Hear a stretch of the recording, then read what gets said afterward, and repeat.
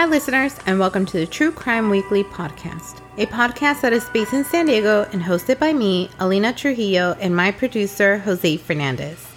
This is a podcast where I will be bringing you stories of murders, infamous cases, and unsolved mysteries. And this week, I don't know if you remember, Jose, but I left you and our listeners in kind of a cliffhanger. Mm-hmm. This week, I'm going to be telling you part 2 of the kidnapping of Elizabeth Smart. So if you haven't listened to part 1, stop listening here. Go back to episode 24 and listen to part 1 of Elizabeth Smart.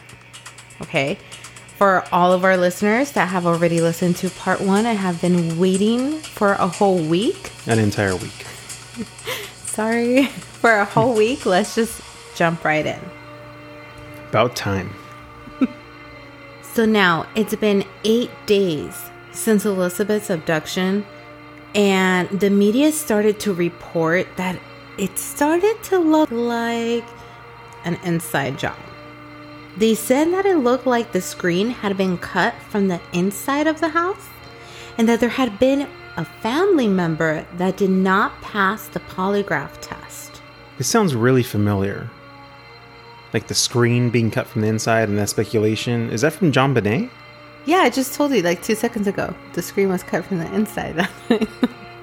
No? I can wait. So while Jose waits, let me just tell the rest of you. Tom Smart, Elizabeth's uncle, ended up getting a polygraph by the police officers 5 days after him not getting any sleep. And when he got the polygraph test, it came back inconclusive. Which I know what everybody's thinking. Oh my God, he did it. It was the uncle. But again, how many times have I said time and time again, even if you're innocent, do not take the polygraph test. They're not always right, you know. And which, by the way, in that documentary, the detective, Don Bell, also said that a lot of the times in cases like child homicides or child abductions, the polygraph test tend to always come back inconclusive with family members or even like the parents, because most of the times the parents of the children, they think that they could have possibly somehow stopped it. There's like some sort of guilt in it. So because of that, most of the time, yeah, the polygraph comes back inconclusive, even though they had nothing to do with it. Yeah. But it's that guilt, that parent guilt, you know, which of course, like any parent, if something happens to your child, you're always going to blame yourself, even if it's not your fault. You know, even if your child falls down, like, oh, maybe if I wouldn't have turned around in that instant, or if I was holding, you know, it's just that parent instinct that we all have. Right. So that's why he's saying that's completely normal. Like, yes, it came back inconclusive. However, the department had actually looked very closely at the family and the family credit cards and their travels. So police knew that even though there was, you know, unanswered questions with the polygraph coming back inconclusive, they knew that the family didn't have anything to do with it. Elizabeth. So that isn't an after the fact type of thing. That is how it occurred at that point in time. Right. They were like, okay, well, yes, this is weird, but police didn't really think he had anything to do with it. I mean, they can see that the family was losing sleep over this, that they weren't eating. They were very stressed out. They were doing everything they could to bring Elizabeth back home, to try and find her. Right. Even in that documentary, they said, I believe, I can't remember how far into Elizabeth's disappearance, that her dad ended up getting hospitalized because he had gone, I think they had said like 3 days straight with no sleep, no food, no nothing, that he ended up collapsing. So it's, again, this is, you know, even though, yes, oh, you took the polygraph, it came back inconclusive, that can raise some eyebrows, but at the same time, they do understand, well, what is this parent going through? That stress, right. You know? The Salt Lake City Police Department started to look into Richard Reese as a person of interest. And Richard Reese was a handyman that had worked for the Smart family. And he had a history of drug abuse. And he also had a history of stealing jewelry from the Smart family. But even though Richard didn't have the best track record, the Smart family found it hard to believe that Richard would take Elizabeth. Why do they find that hard to believe? They couldn't believe it, that it would be him. Yeah. So one evening, Mary Catherine was in the living room with her parents when the news came on, and they showed a picture of Richard, and they said that he was a suspect in Elizabeth's disappearance. And Mary Catherine pointed to the picture that they showed on TV, and she said that she knew that was the man that took Elizabeth from the home that night. She said that was? Mm-hmm. Oh. So weeks have passed, and Elizabeth has been raped repeatedly. And she also had to sit around and listen to Brian preach. And during one of his preachings, he said that he was going to abduct 7 more girls and bring them to the camp, and that they were all going to be his wives, and they would all love him. In this tent? Yes. And during one of his preachings, Brian was talking about his mother and where Brian grew up, when Elizabeth seemed to recognize the area that Brian was describing. So she told him that she knew where that was because her cousin lives apparently near his mother's house. Mm-hmm. And Elizabeth thought she was going to get yelled at because apparently she was under like strict rules to not speak of her life prior to the abduction.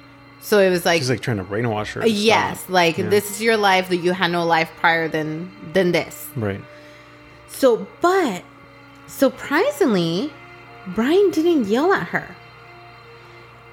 Then, the following day, Brian approaches Elizabeth and he tells her that he'd received this revelation, that she wasn't going to like it, but that the Lord had commanded him to go forth and plunder her cousin Olivia to be wife number 2. So you had God talk to him, right, to do this. Yes. So when he says that to her, Brian pulls out the knife that he used to kidnap Elizabeth. Brian shows it to her and he says, "Do you recognize this?" And he walks away.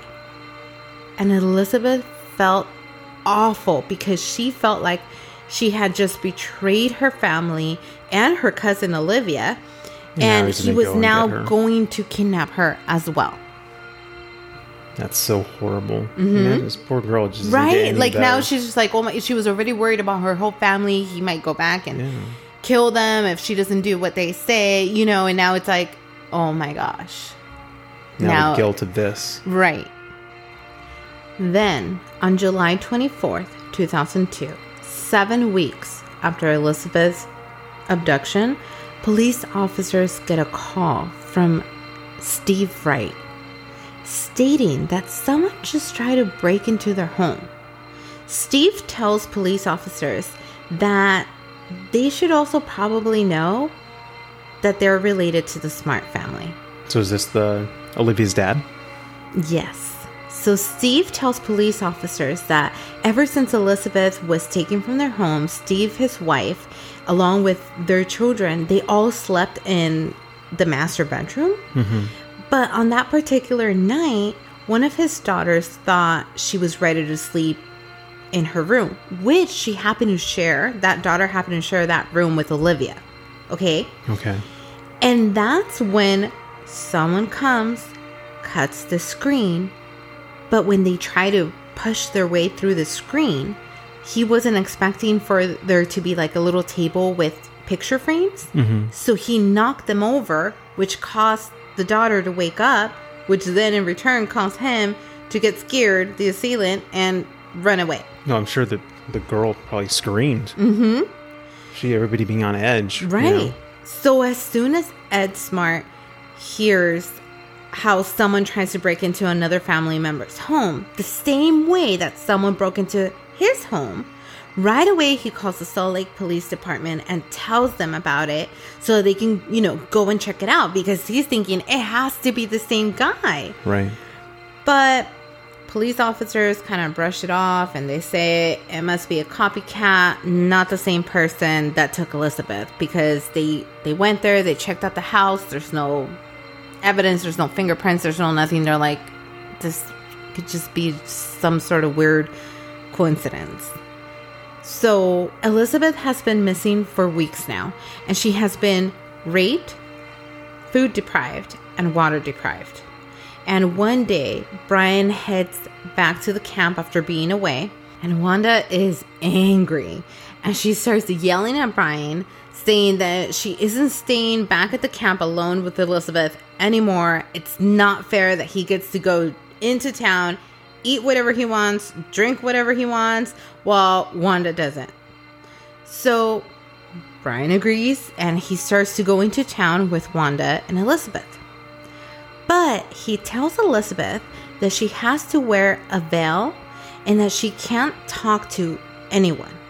And that if she tries to talk or if she thinks of running away, he will kill her and her family. Good question. So does he go into town dressed up like Jesus? And nobody finds that weird? He's a prophet. He would go into the streets and like... Does he have sandals on? I don't know. Probably. Like Jesus sandals? Okay. Eventually, the three of them start taking frequent trips into town. And guess what? They get so cocky that they even start attending parties together. What? So apparently in this documentary that I saw, Utah is... You're either Mormon or not. Right. So apparently like everybody kind of knows each other or whatever. So during one of these trips, they like went to the grocery store, and it sounded like, I think it was the clerk that told them, oh, there's a party going on, friendly. And they ended up showing up. So during one of their visits into town also, Brian ended up taking Wanda and Elizabeth into the library so that they can start researching how to get out of town. Because it's starting to get closer to winter, and they needed to go somewhere where they will be able to survive the winter. Because now it's been 12 weeks since Elizabeth has been taken. Remember, they're up in a mountain. So they're thinking it gets cold. Like, where are we supposed to go? So now they're trying to get out of town. And while at the library, they start to look at maps, and they start looking at places to stay in San Diego. Oh, really? Yeah. When all of a sudden, guess what happens? You're gonna die. What? A homicide detective approaches them. What? Yes. The three of them? They're in the library. Elizabeth is there. Yes, they're in the library. They're looking at maps. They're looking at San Diego. Where are we gonna go in San Diego? And the detective approaches them, and he starts questioning them, and he starts telling them how they're looking for a girl. He never says Elizabeth's name, but he's just saying, we're looking for a girl that went missing, and it will really help if... Why doesn't she speak up? She's scared. She's scared. This guy has raped her, has been brainwashing her, has been mentally abusing her, like telling her, if you do this, I'm going to kill you and your family. Like, what she's been through, she's been raped, taken from her home, and nobody has stopped this guy. It's not that I'm questioning it. It's just so awful, and so many close encounters for her to get saved. Right. So the detective approaches them. Never does he mention Elizabeth's name, but he tells them that they're looking for a girl that went missing, and it would really be of great help if he can see the girl's face. Meaning Elizabeth. Yeah. Because remember, the other one looks like a witch, like an old hat. But Brian right away falls back into their religion, quote unquote. And he tells the detective, no, nobody can see her face. The only two people I can see her face is me, her father, and her future husband. That's it. It's our religion believes you can't see her face. And the detective, obviously, he can't just go and rip her veil, and so he walks away. And the whole time, Elizabeth said that Wanda had her grip on her leg as the detective is there, and she said that she's like, it's okay, he'll see through this is a lie, but no, the whole time she was like gripping her leg, like, you move, you say anything, and you're done, I'll kill you. And she's just thinking, what if I say I'm Elizabeth and he doesn't believe me and he walks away, and now I'm left here, and they're going to go off and kill my family and kill me.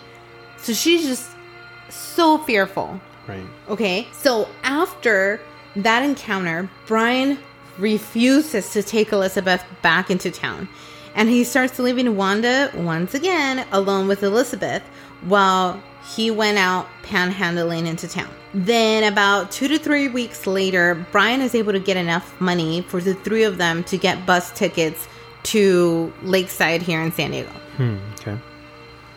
Meanwhile, Salt Lake City police officers are looking into Richard Reese as he's looking more and more promising to them. Because obviously they caught him that he was like breaking into houses, burglarizing them. And he was doing all this in the same neighborhood that Elizabeth lived in. So they were thinking, he keeps on lying, we keep on catching him in lies. And now like we catch him that he's burglaring houses in the same neighborhood. Yeah. They're thinking this is their guy. But police officers had to give Richard Reese a polygraph test. And when they do, Richard passes it. And it also didn't help that he had an alibi. His alibi wasn't that great, but he had an alibi. His alibi was that he was at home sleeping next to his wife. Okay. And the wife did come forth and said he was there. You know, that night he was there sleeping with me. We were in our house. Right. So, you know, it's not great, but there is an alibi that he has. But police end up arresting him for the burglaries and for other like parole violations that he had for other things. So even though police don't have much to go by, they continue, even though they've arrested Richard, they continue to question him. And the more and more that police question him, the more that police start to think that, you know, maybe he didn't do it. Because one, he wasn't confessing to it. And two, the more that they talk to him, they're like, this guy is not smart enough to pull off a kidnapping like this one, leaving no evidence behind. Like they're thinking, this is like the guy that you hired to drive the getaway car. This isn't the guy that actually commits the crime. By the end of August 2002, police had a total of 39,000 leads. 39,000. 39,000 leads that had been called into the police station. But nothing was solid enough to like make them follow those leads. So they're thinking, well, we have Richard, like we think it's Richard, we just have to keep on questioning him. But then on August 28th, 2002, Richard dies of a brain hemorrhage. What? Yes. Literally weeks after? Yes. Oh, man. He dies of a brain hemorrhage. They're thinking whatever information he had, if he was tied to Elizabeth Smart's abduction, they're just now never going to know. Right. So on October 12th, 2002, Mary Catherine is having her father, Ed, tuck her into bed when all of a sudden, Mary Catherine remembers something about the night that Elizabeth was taken. Really? Mary Elizabeth tells her father that the man that took her sister is the same man that had come to the house to help fix the roof. He had told the family that his name was Emmanuel. Right away, Ed rushes to the police, tells them this new revelation that Mary Catherine, has something that she remembered. Because remember, she was little. Elizabeth was 14. She was younger. So it was like, wait a minute. Like, now I remember. And the whole family in that documentary, the Elizabeth Smart documentary, Elizabeth's mom, Louis, had, or I believe it was the dad, I can't remember who, but one of the family members had stated that the whole family was under strict rules of not questioning Mary Catherine as to that night, because they didn't want to try.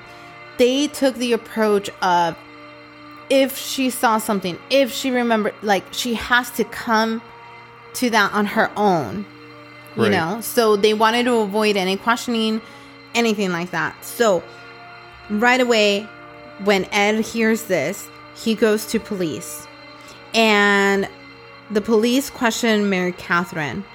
But then Mary Catherine starts saying things like, well, I didn't say that that was the man. I said that Emmanuel might be the man. So unfortunately, because of that, because she was so, like uncertain, the lead doesn't really go anywhere.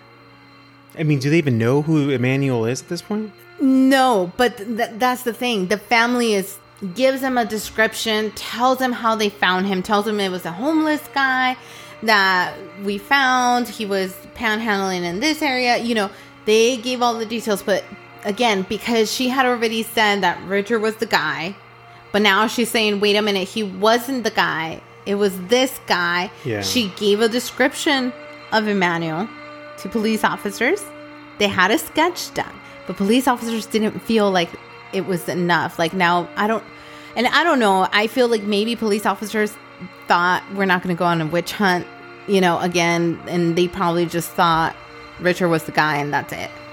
I don't know. I mean, when you think about so many leads, 39,000 leads, and now there's another lead coming from and the only witness. The only witness, exactly. Like, take it seriously. Take it and run with it. Because the Smart family believes that the Salt Lake City Police Department isn't doing enough to try and find Emmanuel to question him, the Smart family contacts my number one hero.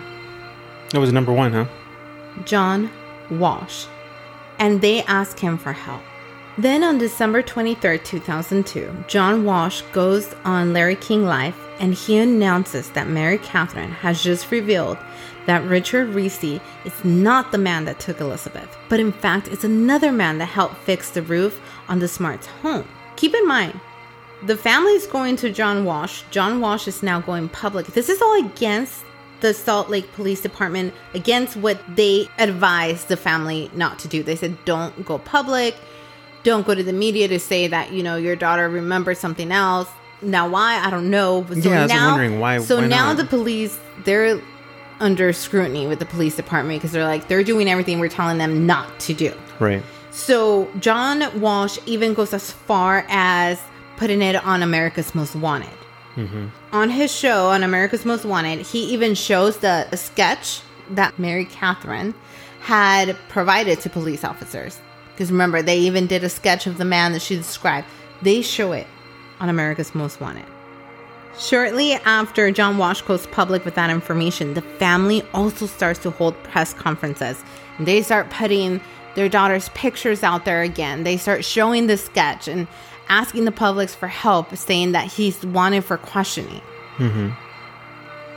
Well, while the family's holding one of these press conferences, someone by the name Tom Holbrook was watching this press conference when he hears the family say that the man they're looking for goes by the name of Emmanuel.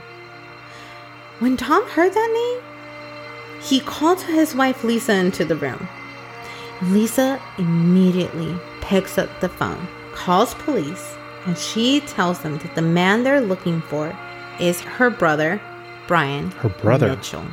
Wow. So John Walsh, remember, he ends up putting the story out on America's Most Wanted, and they put up a picture of Brian Mitchell, aka Emmanuel. Mm-hmm. And when he also did that, America's Most Wanted hotline got a call from someone that claimed to be Brian's ex-wife. Really? Yes.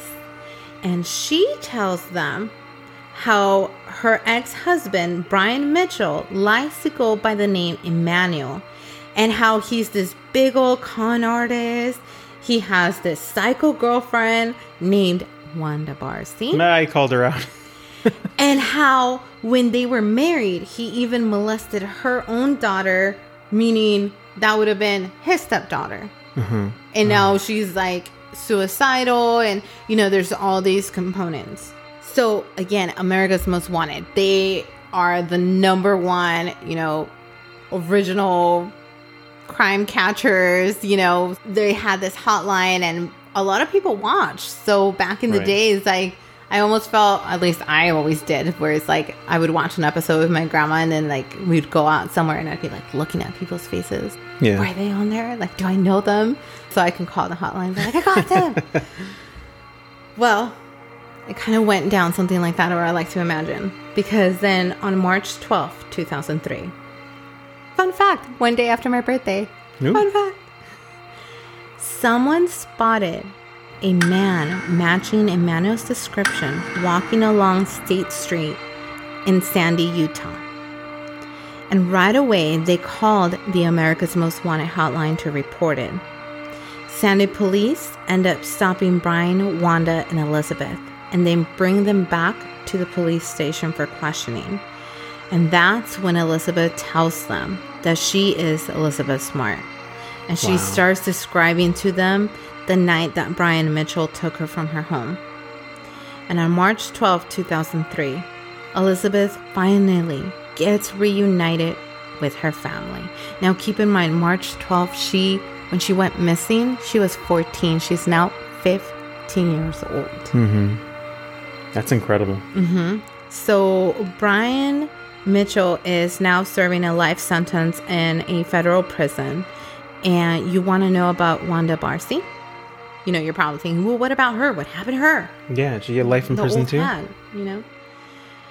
Well, she was released from prison on September 19th, 2018. What? Yes. Due to some miscalculated time that she had previously served in federal custody.